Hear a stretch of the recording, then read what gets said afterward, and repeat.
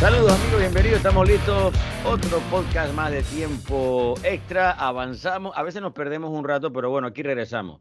Habíamos prometido que íbamos a estar hablando de los diferentes equipos con cual se va a enfrentar Panamá para el Octagonal. Ya el último podcast hablamos de Costa Rica, el segundo rival de los nuestros es Jamaica, así que vamos a hablar un poco acerca de Jamaica. Estamos con David Zacata como de costumbre y también con él nos acompaña el amigo Jon Arnold, pero Zacata, coméntanos de dónde sacamos a este invitado que Jon Arnold. tenemos en el día de hoy. ¿Cómo estás, David? Jon Arnold es un amigo Sí, de verdad, un amigo personal.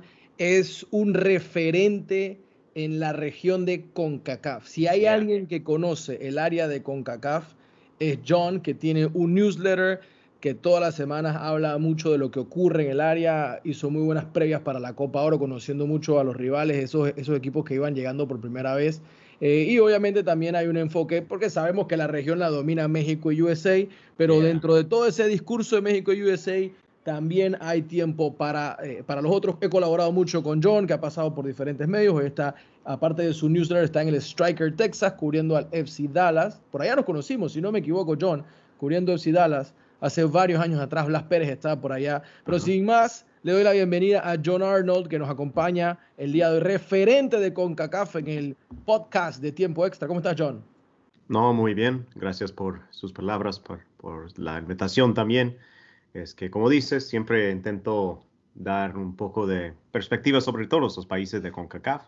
Y aunque no soy de Jamaica, pues ya tengo listo mi ron, mi reggae y estoy listo para charlar de los Reggae Boys. All right, muy bueno, sí. Y sí, y comenzamos de una vez, nos metemos, como quien dice ya en el tema, porque acá nosotros en Panamá estamos muy pendientes del primer partido que es contra Costa Rica, pero ya pocos días después tenemos que viajar y estar en Kingston y jugar contra Jamaica. John, Theodore Whitmore dirige al equipo hace varios años, tiene un conocimiento grande de lo que es el área de CONCACAF como jugador y como técnico. Para comenzar hablando un poquito de él, hablando de Whitmore y lo que representa él dirigiendo este cuadro de Jamaica, que el cual ya tienen un tiempo están con esta selección de los Reggae Boys. Es cierto y siento que es su plus que tiene, ese tiempo que lleva con Jamaica, el tiempo que lleva con la selección y la experiencia que trae también de su carrera como jugador. Estuvo parte de ese grupo de 1998 que logró calificación al Mundial y desde ahí siento que podemos decir que tiene lo que necesita para mezclar los grupos que Jamaica de nuevo está formando. Digo, que hay algunos jugadores que están jugando en Inglaterra, que nació allí o en otros Sí, países hasta de Europa, pero están representando al país de sus padres o a sus abuelos. Pero también todavía necesita ese tinta local, no solo para la cultura, pero también porque necesita algunos jugadores que están jugando no solamente en la isla, pero también en Estados Unidos y otras ligas acá en la región de CONCACAF. Entonces siento que Whitmore tiene la experiencia de entender cómo es manejar esos dos grupos y eso para mí es su fuerte. Lo que veo como debilidad y lo que la verdad me sorprende un poco que todavía está liderando la selección de Jamaica es que tácticamente siento que a veces le hace falta. Ha tenido algunas dificultades en llegar al próximo paso. Jamaica ha llegado a dos sí. finales de la Copa Oro en los últimos 5 o 6 años. Esta vez llegaron al fase knockout para jugar contra Estados Unidos y de nuevo no pudieron pasar. Entonces siento que un entrenador con un poco más mentalidad táctica podría dar un salto a Jamaica, pero están con Whitmore. Me parece que la federación le encanta y por eso vamos a ver Whitmore, bueno, al menos por los principios partidos, los primeros partidos de la eliminatoria. Entonces, pero eso es la figura de Whitmore. Yo creo que su experiencia como jugador le hace muy bien, pero también de vez en cuando a lo mejor necesitan, tuvieron mucho éxito, por ejemplo, durante la etapa de Winifred Schaefer, un alemán que tiene experiencia Seguro. manejando varios equipos al nivel de las selecciones y de clubes. Y siento que si Whitmore se abre un poco más su mente a este estilo, si lee un poco los libros de Pep y entrenadores así, es posible que puede ser el todo package, ¿no? Puede ser un poco de todo, pero por el momento veo que es posible que equipos como Panamá puede tomar ventaja del hecho que a veces se equivocan sus tácticas o que sean un poco básicos. Lo que yo veo, John, de esta selección de Jamaica es que, por ejemplo, si tú me dices que estamos hablando de Tapa Whitmore como el técnico, yo tengo que recordar la última vez que enfrentamos a Jamaica en eliminatoria y había una situación con Tapa Whitmore entrando y saliendo y luego la llegada del propio Vinny Schaefer. Pero dentro de todo ese movimiento de técnicos, más allá de apelar a mantener al casi que el de siempre, ahora hay como entre rumor y realidad de lo que mencionabas al principio, la posibilidad de traer o de conseguir comprometer a jugadores de Premier League de alto nivel, de nivel competitivo altísimo, para venir a jugar la eliminatoria de CONCACAF. Entonces, cuando estamos hablando que es Whitmore el que como técnico puede conseguir esto, a mí me parece que es impresionante, porque yo no puedo asociar a una Jamaica, entre comillas, ganadora con Whitmore. O sea, no han llegado al Mundial con él como técnico, no han llegado al Mundial. Sin embargo, logra, ya sea él o el director deportivo o el presidente de la federación, que estos jugadores de a poco vayan comprometiéndose. ¿Cuál es el número real de jugadores que tú puedas saber que puede tener Jamaica posiblemente para esta eliminatoria, al menos en esta primera fecha? Sí, un poco difícil decir el número porque algunos ya han llegado y jugaron en la Copa Oro, algunos vienen. Por ejemplo, Mikel Antonio, el delantero muy conocido de West Ham, Claro. ya está, ya tiene el pasaporte en mano y es elegible y seguramente pues hace falta un 9 en la selección, entonces seguramente va a estar parte de ese grupo si está disponible y ya está elegible. Hasta estuvo en la lista preliminaria para la Copa Oro, pero no logró tener su documento en mano cuando Pero ahora ya llegó está listo. la deadline. Ahora sí, entonces es muy posible que puede jugar contra Panamá o hasta debutar, dependiendo de lo que quieren hacer contra México en un partido muy difícil que tienen abriendo las Pero esa eliminatorias. es una gran ficha, John, de que tú hablabas de que Whitmore le Sí, faltaba de repente ese toque, esa técnica adicional. Si traes a Antonio, que con West Ham ha hecho lo que ha hecho y lo ha puesto en buena posición, un tipo de mucha fuerza, es el típico de Jamaica que en la época buena, 98, como que era lo que tenía ese equipo. ajá, por Ese es supuesto.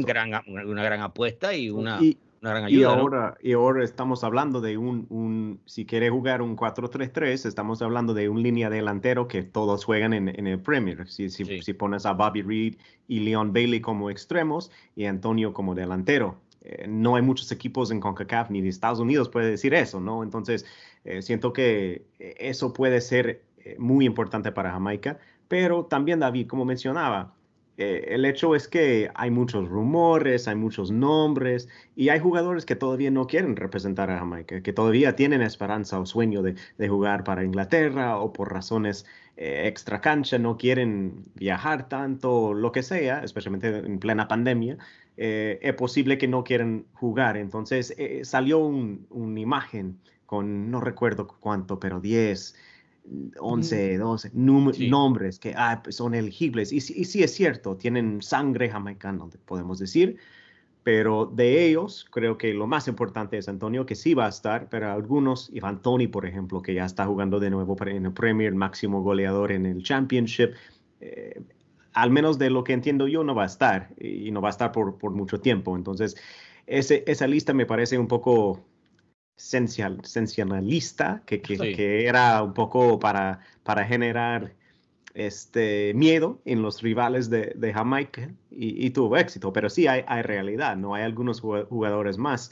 Liam Moore, por ejemplo, defensa, con mucha experiencia, que juega en Reading, que jugó en Copa Oro. Otro jugador que acaba de llegar a las filas de Jamaica, otros jugadores que también que van llegando.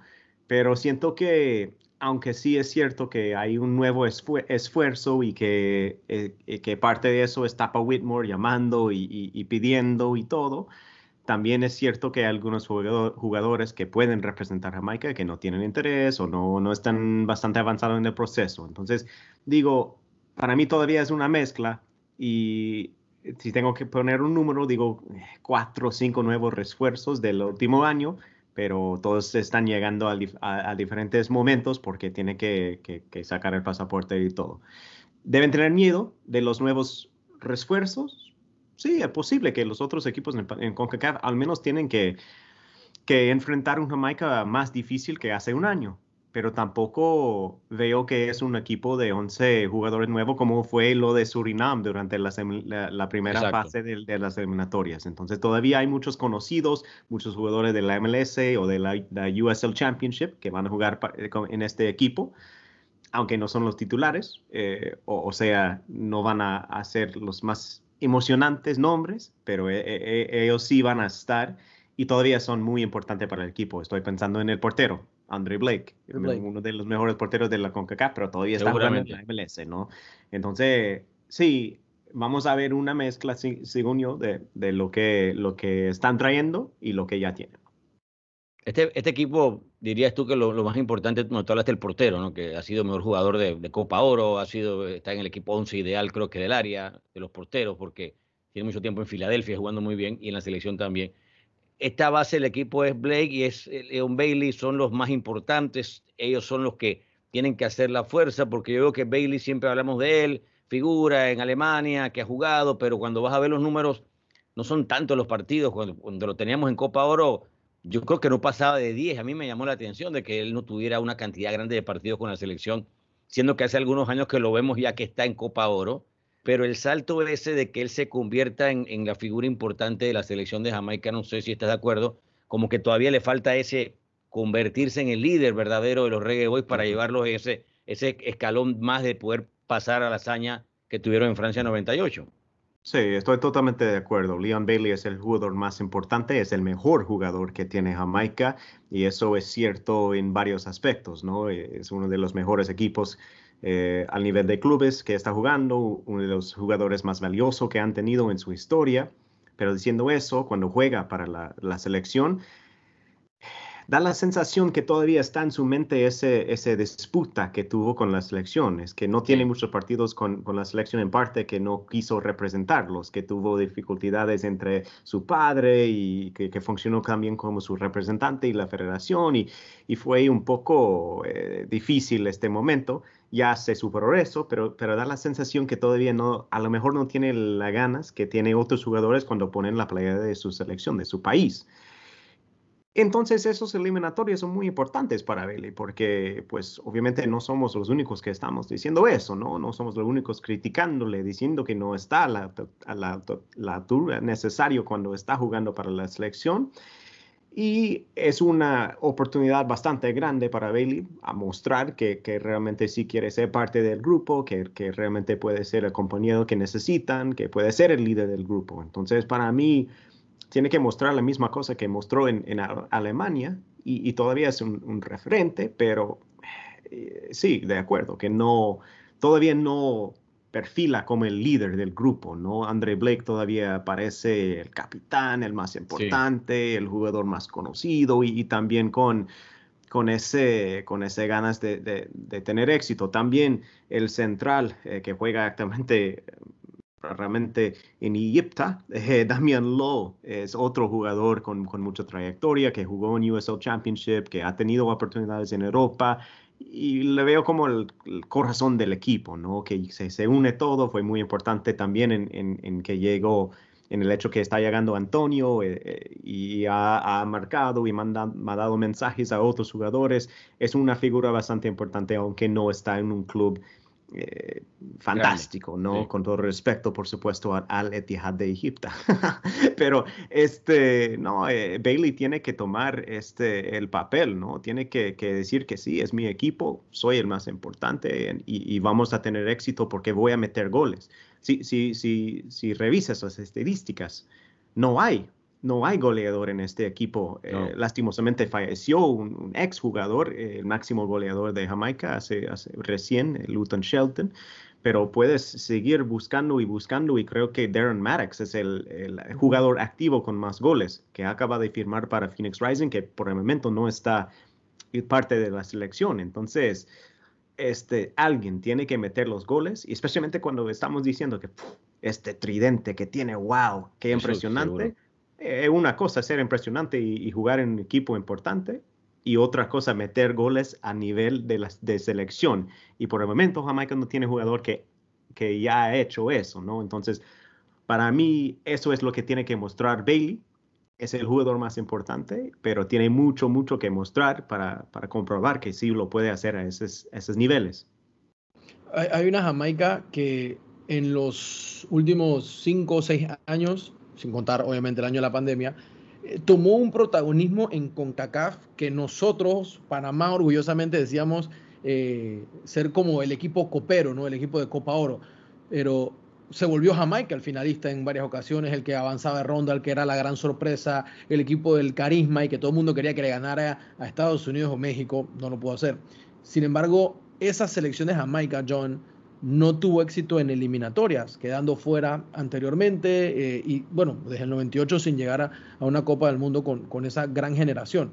Es muy diferente esa Jamaica de Copa Oro a la Jamaica de eliminatoria que viene ahora, porque ellos entran de vía directa. Ellos entran ya clasificados por eso casualmente, no por ser protagonistas de las últimas Copa Oro. Sí, digo yo que lo que pasa es que lastimosamente la federación ha tenido muchos problemas y siento que cuando está jugando un torneo como Copa Oro o hasta jugaron en 2015 en la Copa América, Uh cuando -huh. está jugando un torneo así, es muy fácil juntar, decir que mira, todos vamos a estar haciendo la misma cosa, haciendo cosas de la mejor manera, escuchando el profe y ya sabemos que pues los billetes nos van a llegar y vamos a jugar bien. Todos están juntos, todos están en el grupo y todos están, todos desean la misma cosa. Lo que pasa es que en las eliminatorias llegas y juegas, en este caso, 3 partidos y luego regresa. Y luego regresa para 2 partidos más y 2 partidos más, 3 partidos más. Y siento que la federación siempre ha tenido problemas en realmente poner junto el mejor grupo.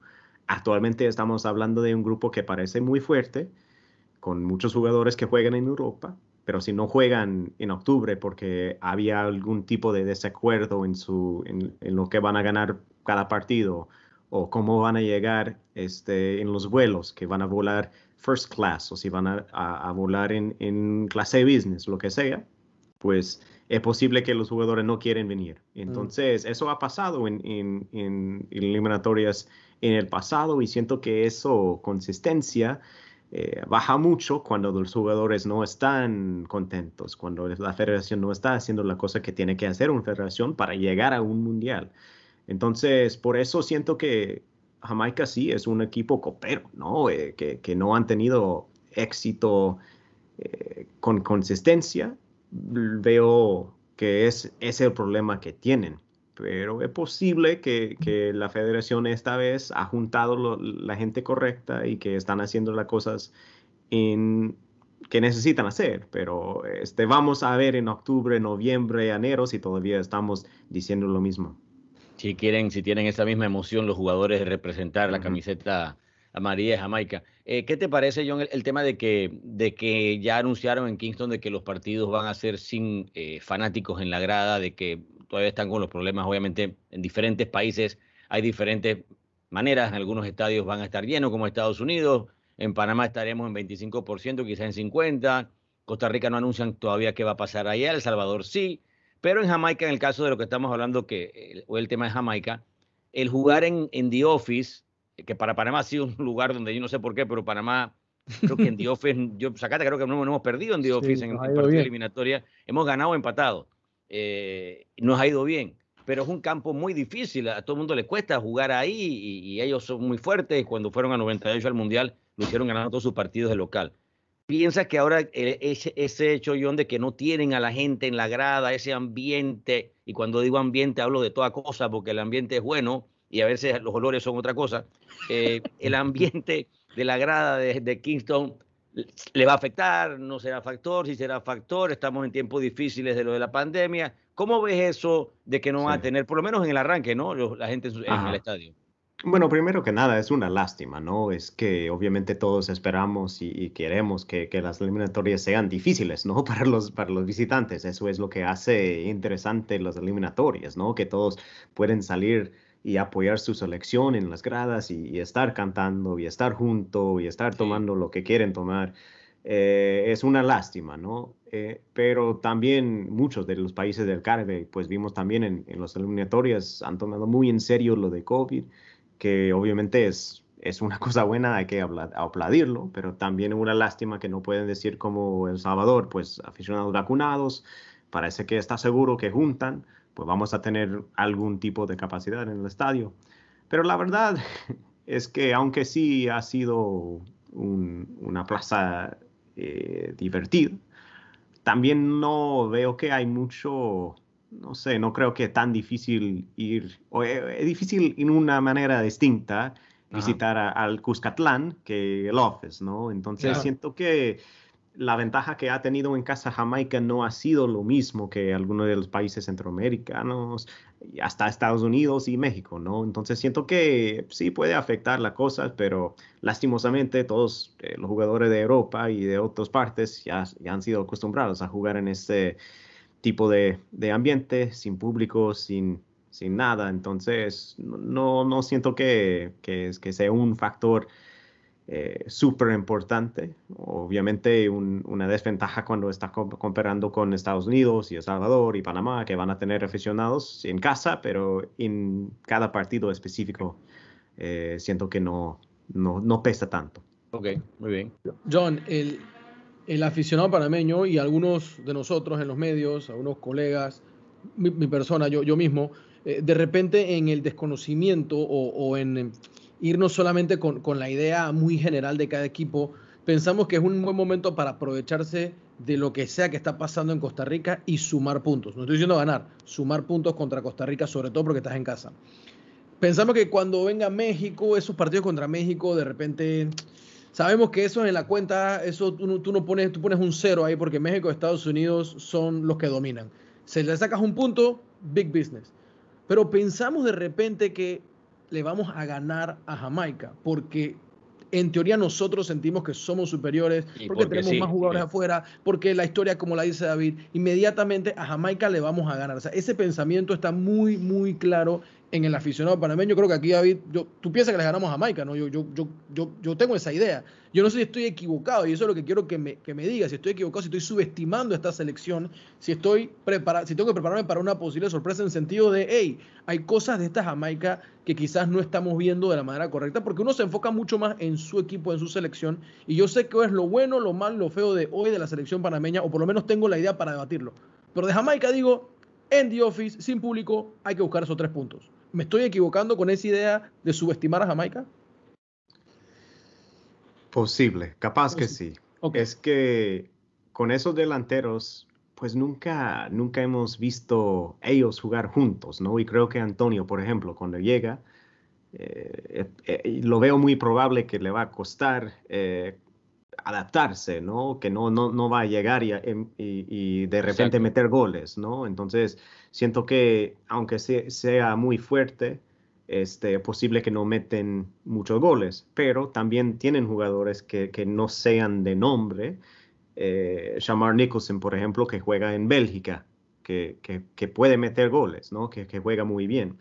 Y luego la otra cosa es que su defensa es bastante fuerte. No solo tienen al pared Andre Blake, pero también Sí. tienen una línea de cómo quieren jugar, pero línea de cuatro normalmente con experiencia en el Premier o en la MLS. Entonces, siento que es muy difícil de vez en cuando pasar por Lowe, por Hector, por Liam Moore, y han jugado junto muchos esos jugadores, sea Alves Powell como lateral, Kamar Lawrence en la izquierda, ex compañero obviamente de Michael Amir Murillo.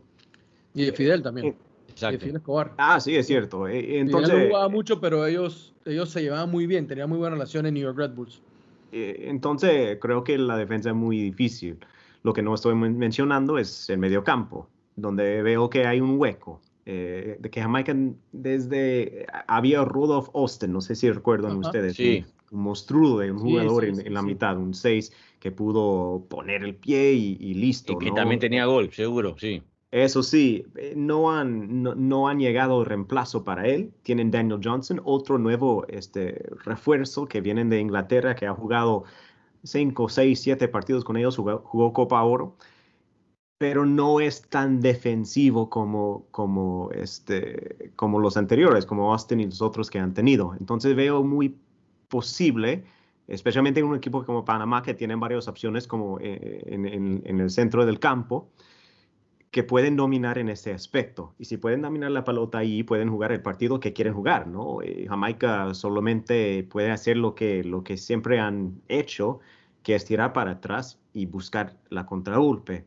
Y si el equipo está jugando así, veo muy posible que Panamá sí puede sacar los 3 puntos, no solo contra Jamaica en el Rommel, pero también en el Loftus, ¿no? Pero también creo que tienen que tomar en cuenta el talento que realmente tiene Jamaica, que es un nivel alto, ¿no? Los jugadores que estamos hablando de que están en el Premier, los que están en la MLS, tú por tú, o sea, uno por uno, veo que Jamaica a lo mejor tiene más talento que Panamá. Es un mejor equipo. Eso es lo que estoy diciendo sobre etapa y lo que estoy diciendo Sí. sobre juntar el equipo y ponerlos en el grupo para mezclarlos. Eso es lo que pesa, lo que creo que pesa mucho. Y creo que es ventaja para Panamá, que está teniendo este partido en septiembre, su primer partido en casa de Jamaica. Entonces, veo posible que pueden buscar los 3 puntos hasta fuera de casa, pero con asterisk, ¿no? Asterisco. Sí, y lo que tú hablabas, ¿no? Porque Antonio va a llegar, pero no va a haber jugado un solo minuto con los otros compañeros. Y eso, la química es tan importante en un equipo y sobre todo en 3 partidos en 8 días que tienes que tener. Y tú hablabas el tema de los boletos primera clase y podría haber los celos de que vino el jugador del West Ham y ahora es más importante que el resto de los Reggae Boys.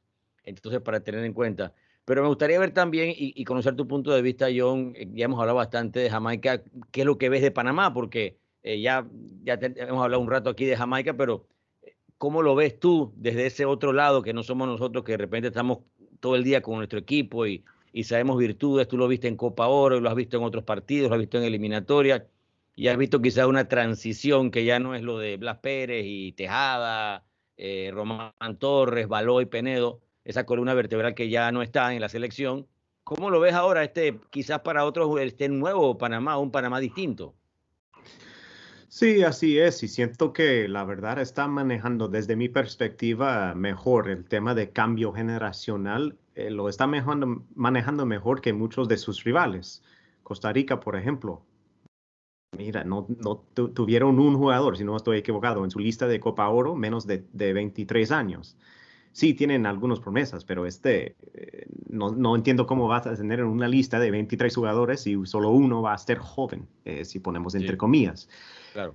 Entonces, Panamá, siento que lo que está haciendo Tomás y lo que ha generado la federación y los que están manejando ese proceso es mejor que está haciendo la misma cosa Costa Rica y Honduras también. Otro equipo que veo un poco viejo, aunque sí pueden mezclar un poco ahorita sus olímpicos, ¿no?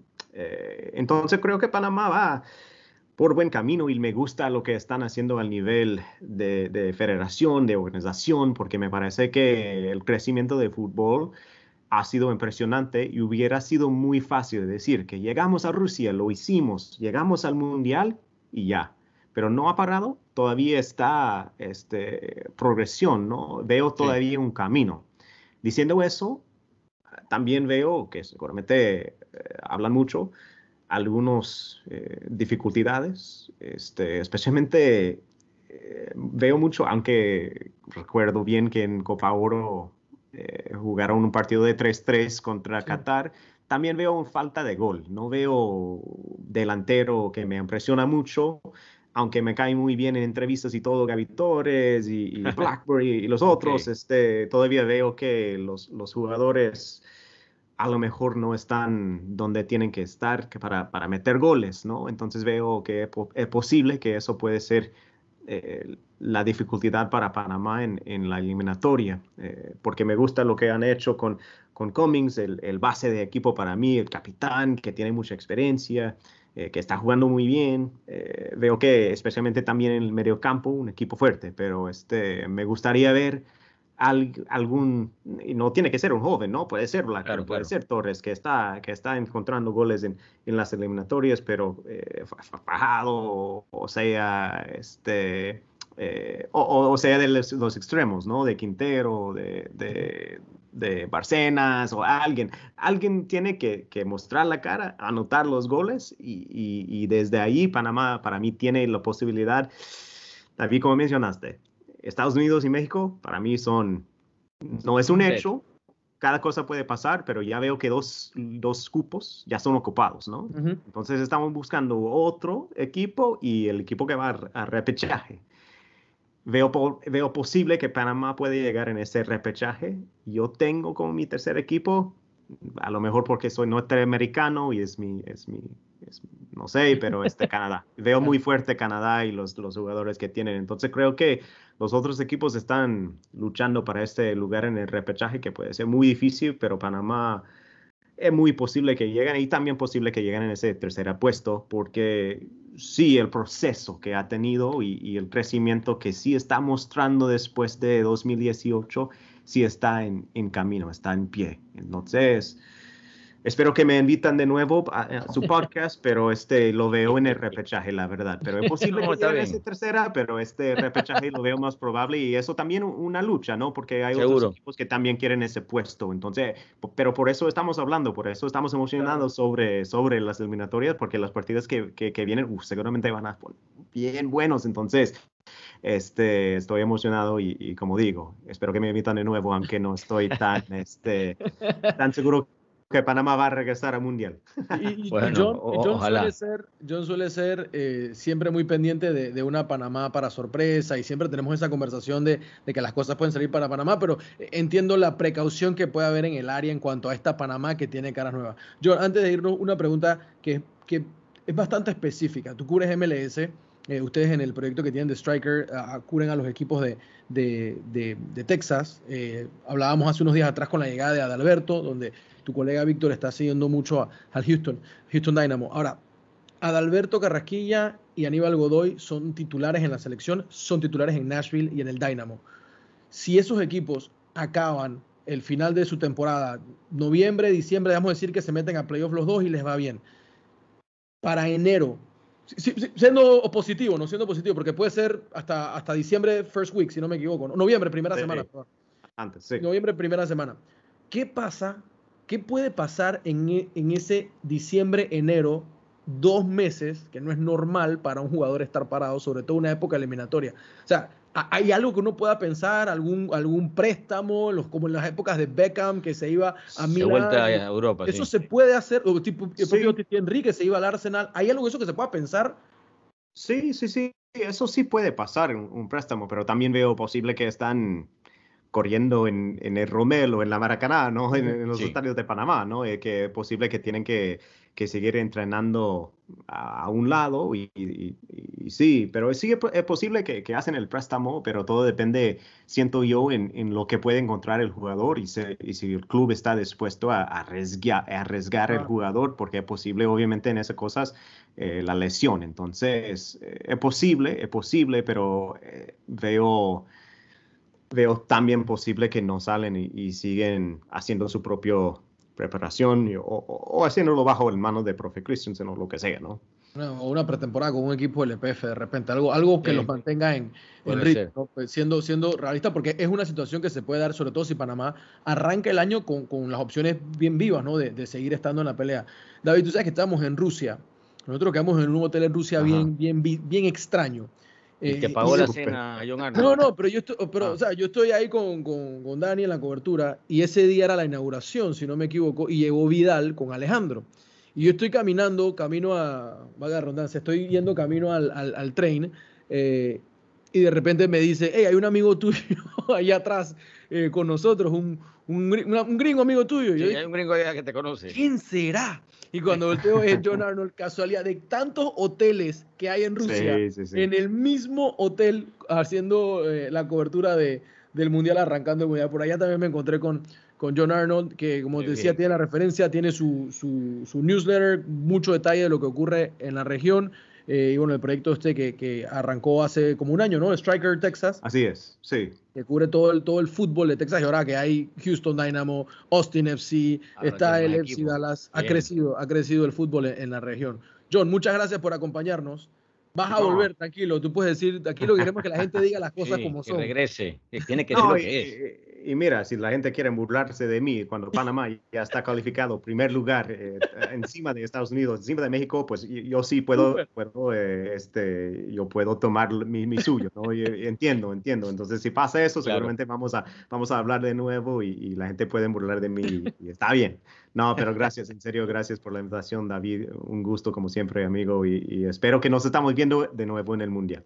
Seguramente, eso, muy bien. Así mismo es, Jon David. Arnold, gracias por estar con nosotros hoy aquí en esta edición nueva del podcast de Tiempo Extra en YouTube, en Spotify, por diferentes plataformas, lo puede escuchar y lo puede ver. Zacata, nos vemos en la próxima. Jon Arnold, nos vemos en la próxima también. Y gracias a todos por estar con nosotros en el podcast de Tiempo Extra. ¡Saludos!